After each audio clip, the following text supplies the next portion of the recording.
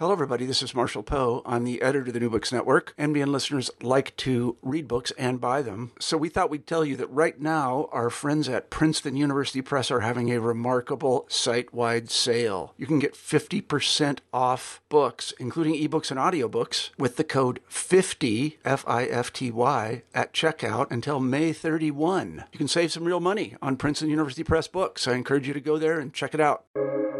Welcome to the New Books Network. Hello and welcome back to the New Books in Indian Religions podcast, a podcast channel here on New Books Network. I'm your host, Dr. Raj Balkaran, and today I have the pleasure of speaking with Sanjay Singhal on a fascinating new development which will interest those interested in Indian religions called Sangraha. Sanjay, welcome to the podcast. Thanks, Raj. Yeah. So, we've put the link to this project in the podcast notes so folks can check it out. But tell us, what is Sangraha? Well, this is an online digital catalog of Sanskrit manuscripts. And we started working on this some 4 years ago. 2 years were lost to COVID.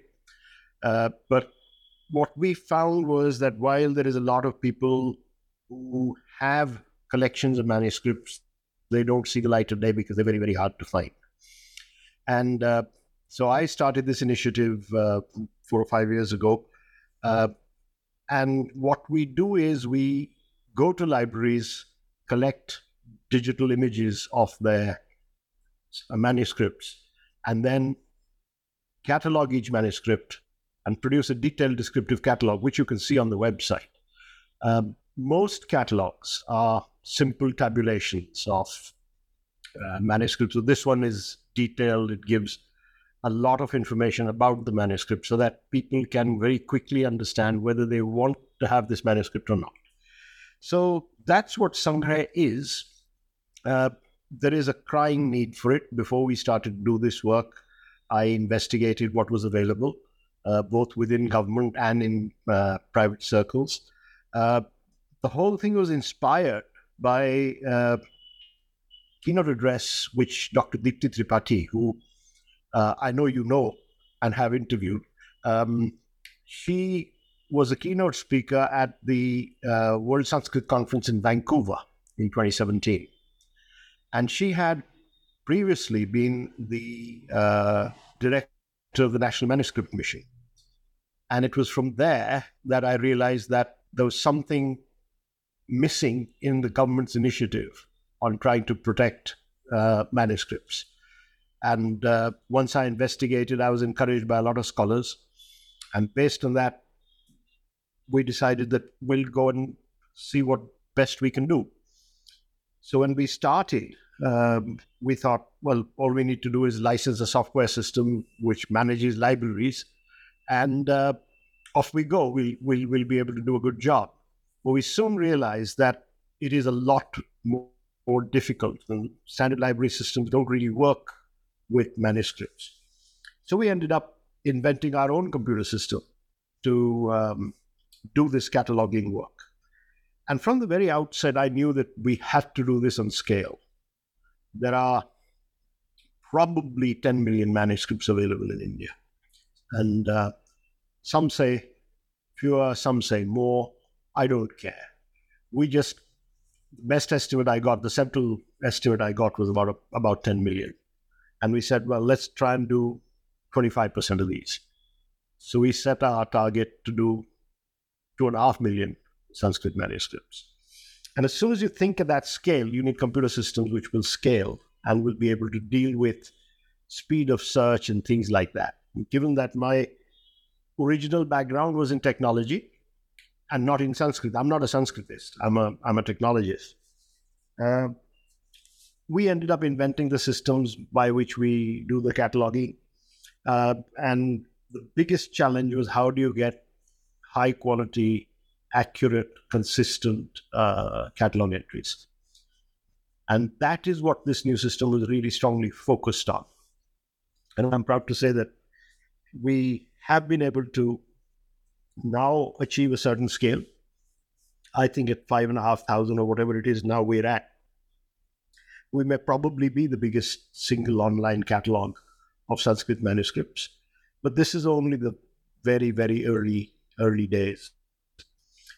We will get to, over the next 20 years, our goal of 2.5 million. I have no doubt about that. So yeah, that's what Sangraha is. It's a difficult job, but it's a job worth doing, we thought.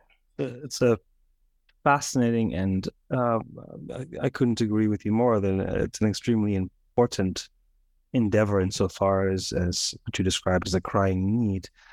Just pan out a little bit for maybe some of our generalist or our public audience. So there are millions of manuscripts, as you say. And where are they? In what condition are they? In whose care are they? Where are they currently?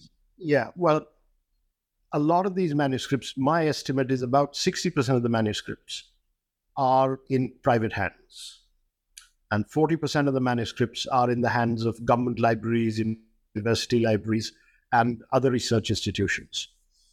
The National Manuscript Mission tried to target all the manuscripts that they could lay their hands on. And that is work which is still ongoing. I mean, the National Manuscript Mission was started some 20 years ago. And they set themselves the task of just digitally imaging all these manuscripts. A good job, and a very useful and very important job.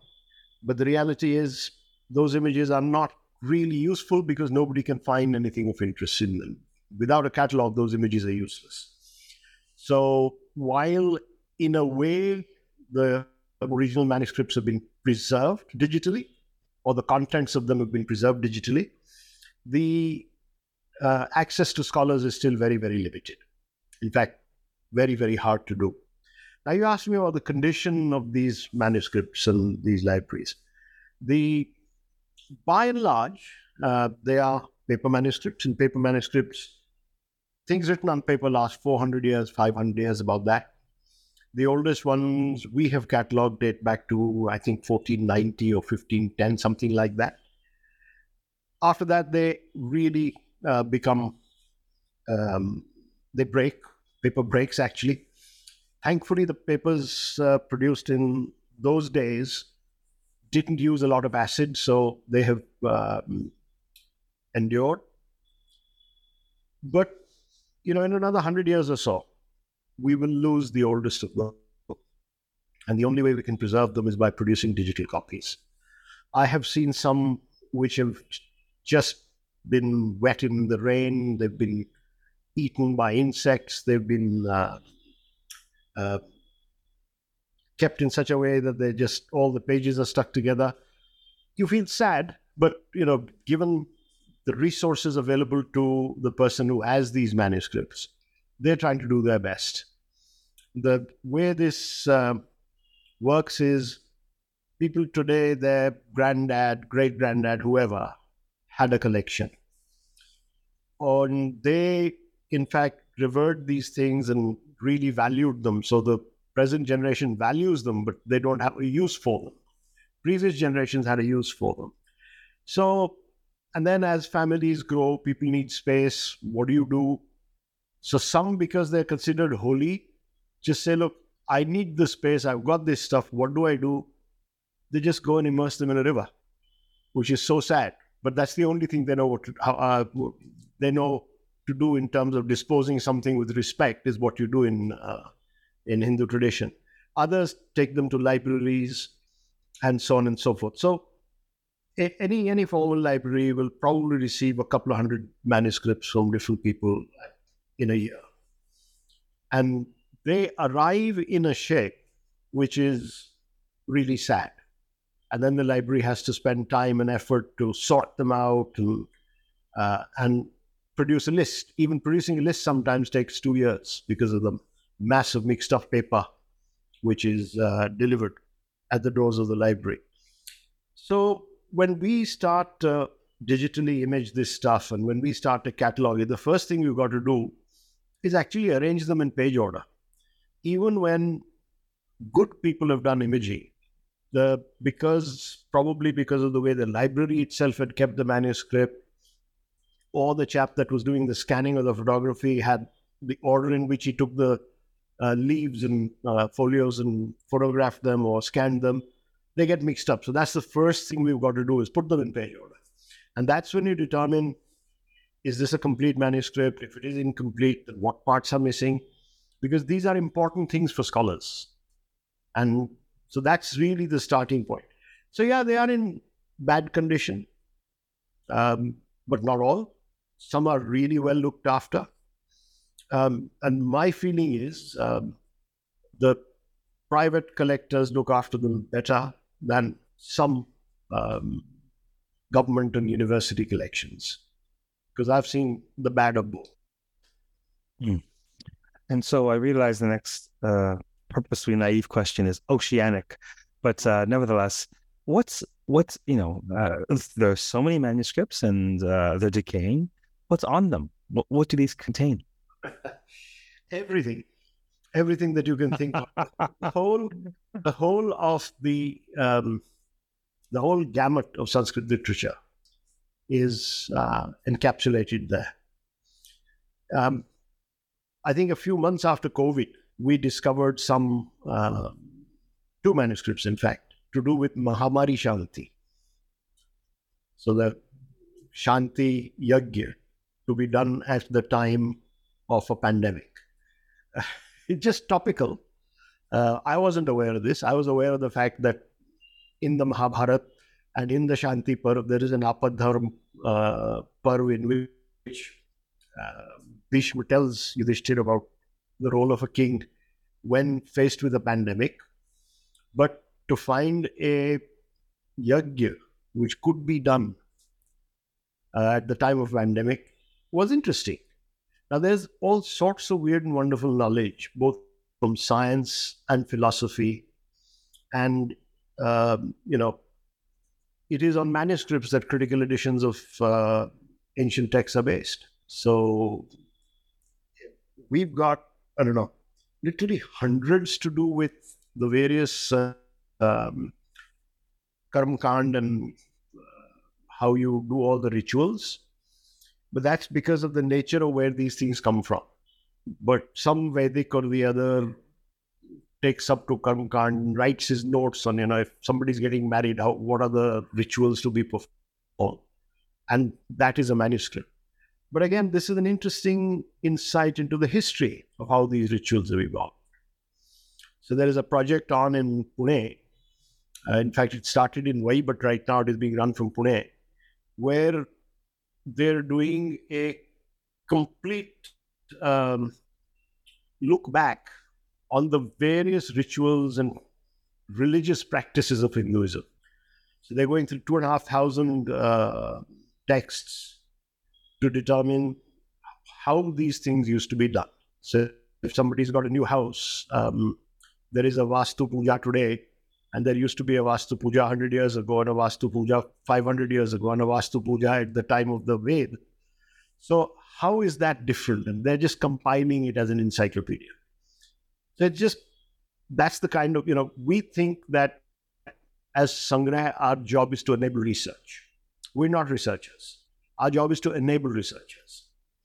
And if we can make the resources on the basis of which these researchers can work available, then we've done a good job. So, I was telling you about my inspiration coming from Dr. Tripathi at Vancouver. I think as I was thinking of this project and finding out what was happening in India, I attended a seminar in Bangalore where there was one gentleman who wanted to do some work on the astronomy as described by a scholar called Vriddha. And it took him 13 years to find the 3 or 4 manuscripts that Vriddha that represented Vriddha work. And by the time he got them, he was near retirement. So you can imagine how hard it is if it takes 13 years for a researcher to find the basic thing. And that to me was a very important story of, if Sanskrit is to thrive and is to prosper, then you've got to enable this research and make it faster. And there was one other motivation really, and that is that the more I interacted with the Sanskrit community, the more I realized that young people are not attracted to it. That's because Sanskrit hasn't made the leap to digital humanities. Younger kids would like to work with technology, would like to, use all the modern tools that are available. But Sanskrit somehow has stayed away from that. And if it's got to prosper, it must make that leap towards digital humanities. So there are a few people in India who are working in that direction. And I just thought, well, this would be another step or just one more brick in that platform, which will ultimately become the digital humanities platform for Sanskrit. So, and hopefully that will attract younger people. Yeah, the just to underscore for a more generalist audience, the scope and the significance of this sort of enterprise cannot be understated, insofar as, for example, okay, I want to look at the Ramayana. Okay, which Ramayana? I want to look at the Valmiki Ramayana, the oldest iteration of the Ramayana in Sanskrit. So, okay, great. We have Robert Goldman's translation project. It took decades. I believe the seventh book has just come out a year or two ago, and the first one was published in 1984, I believe. And so, okay, so Goldman is looking at, he and this team, this international team of scholars, are translating the critical edition of the Valmiki Ramayana. The critical edition was produced by stacks and stacks of manuscripts through stringent methodology that we not go into here. So this is where, beyond what is preserved in sampradaya and oral memory, what we have of living and past traditions of knowledge systems of India is on these parchments, and this stems from everything from narrative, Itihasa Purana, Ramayana, Mahabharata, the Puranas, to law, to treaties, to ritual texts, and Sanskrit has been used for millennia. So there's an extraordinary amount of and types of knowledge, of information, of insights, of perspectives, of practices, and who knows what is yet to be discovered laying in someone's collection. Yeah, and exactly. And I think the richness of Sanskrit literature is not just the fact that it covers such a vast area of knowledge, but also that whoever wrote things, other people wrote commentaries on that work. So, right, Panini's Vyakarana is well known, but there are at least 150 different commentaries on that text.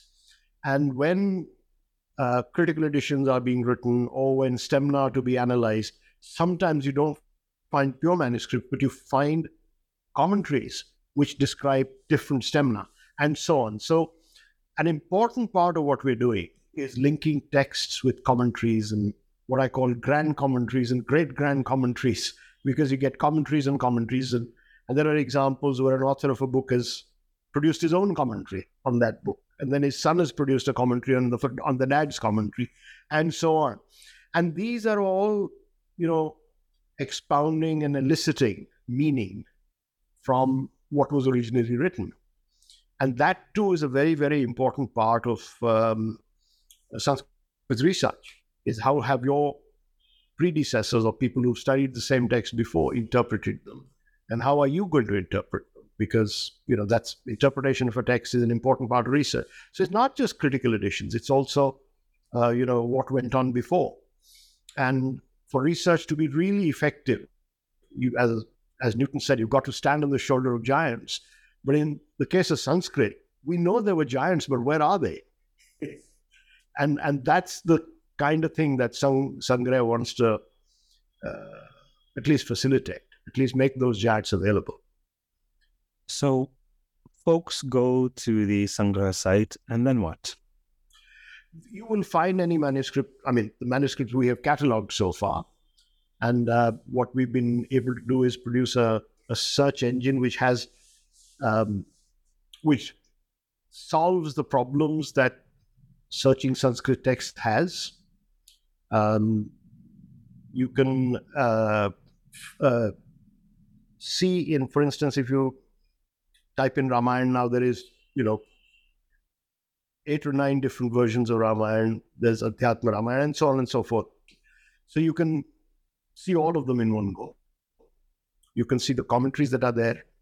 You can then filter based on your particular interest, and then actually see the manuscript that whether it fits your research needs or not, and then just buy it like you would off Amazon. So we make no money out of this sale. The library sets the price, and whatever we collect, we give to the library. So we're just a not-for-profit service. We're just a service for cataloging. So that's what Sangraha is all about. And the other thing which we've done in Sangraha is we've exposed one of our internal tools, which we call Sandarbha. And we, frequently when we're dealing with manuscripts, we've just got no start, no end. We've just got some middle pages. And we don't know what text this is. We have no idea. How do you find out what text this is? And it takes a lot of time reading through. You realize it is some Puran or the other. Which Puran is it? And so what we did is we developed a tool by which you can put in a pad and it will go out and search a corpus of many Puran texts, Vedic texts, Itihas texts, and so on, and come back with hits to say, okay, this phrase is found in these places. And it comes back with that phrase or that pad in the context of 5 shloks above and 5 shloks below.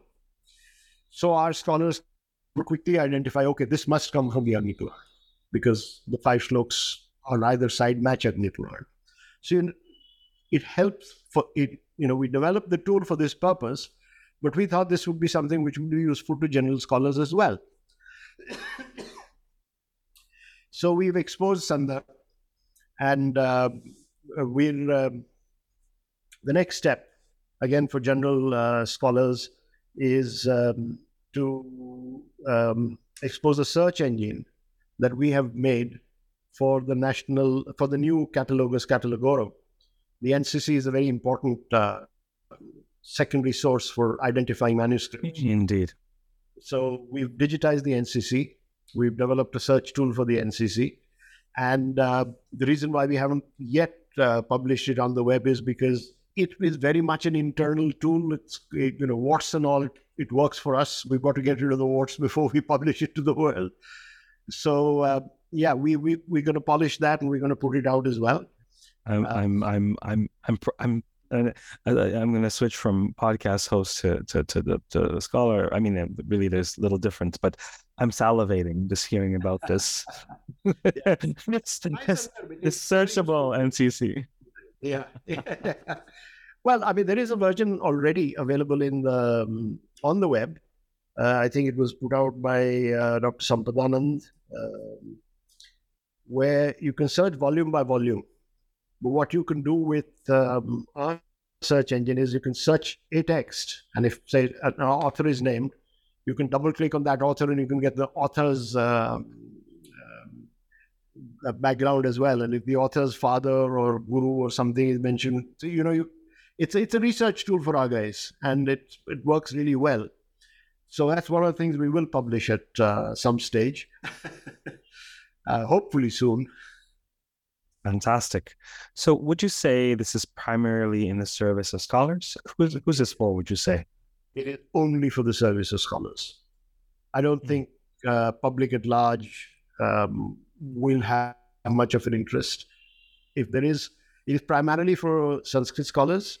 We are working on one for art historians, for whenever we get illustrated manuscripts. There are not very many that one sees, but eventually we do want this catalog also to work for art historians.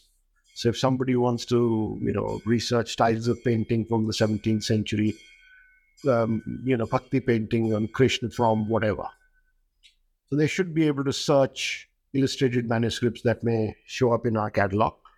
Right now, because there are so few, I have not seen any value in producing a detailed catalog of it. But I am in touch with a couple of scholars art historian scholars, art historians to identify what will be needed. And once we've identified what sort of a database would they be looking for, then we'll produce that and put it out. Why the name Sangraha? Well, Sangraha is a collection. It is a collection. I imagine so. We have another tool which we call Sanchaya. Now, Sanchaya is the tool we carry to libraries when we want to produce digital images. So we deploy the tool.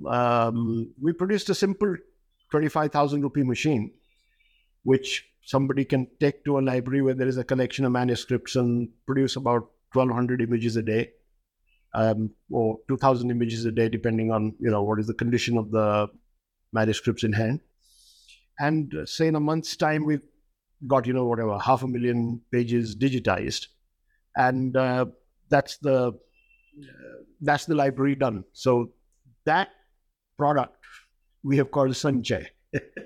So we've got Sanchay, we've got Sangraha, and we've got Sandarbh, which is the one which puts a phrase in context. You touched on this in passing. Yeah. Tell us,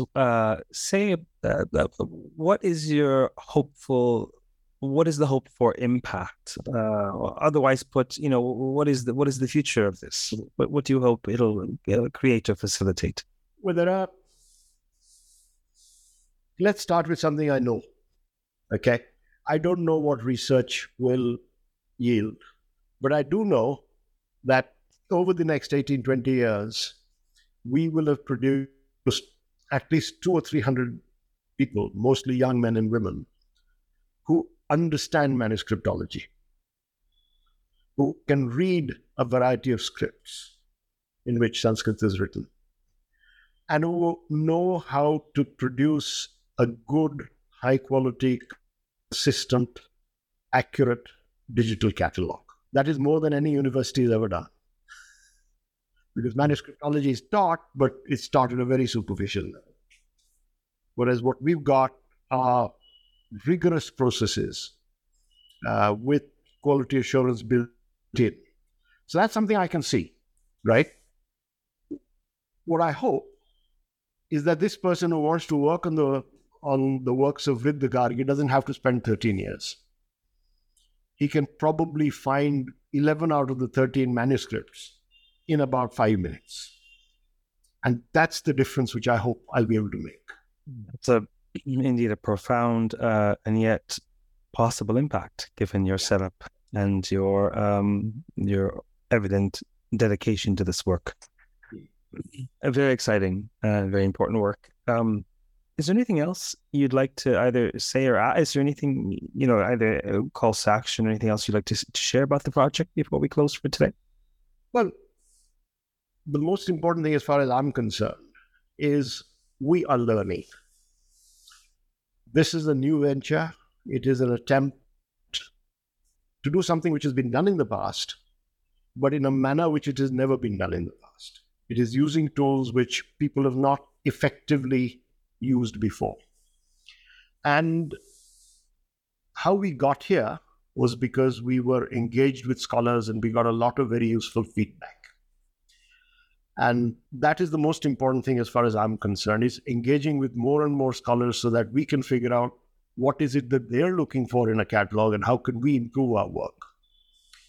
So I'm hoping, Raj, that through this podcast, it'll get to a few scholars and, a couple of them might pick up their keyboards and write to me or whatever, or contact us through the website.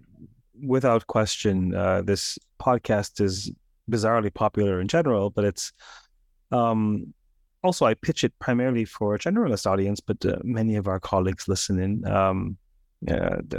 Despite how dry I am as a podcast host, they're still interested somehow. But nevertheless, I'll send a note out on a couple of listservs once the podcast is out, and we'll put it on their radar because it's, of course, for their service, and it's wonderful to know that you're amenable to and indeed welcome feedback on how to best be of service to the scholarly community. For folks who are listening at present, what is the best means whereby to get in touch? On the website, there's a contact us button. So that's the easiest way. Otherwise, sanjay.singhal@dharohar.org. That'll get to me. Okay. Well, the website, I think, will be a great option for folks. Thank you so much for appearing on the podcast today. Okay, Raj. Thanks a lot. Thanks for inviting me. You're most welcome. For those listening, we, of course, have been speaking with Sanjay Singhal on a fascinating new development in the digital world that renders access to the ancient world. It's Sangraha. The link is in the podcast notes. Until next time, keep well, keep listening, keep reading, and maybe keep contemplating what might be on these manuscripts waiting to be discovered. Take care.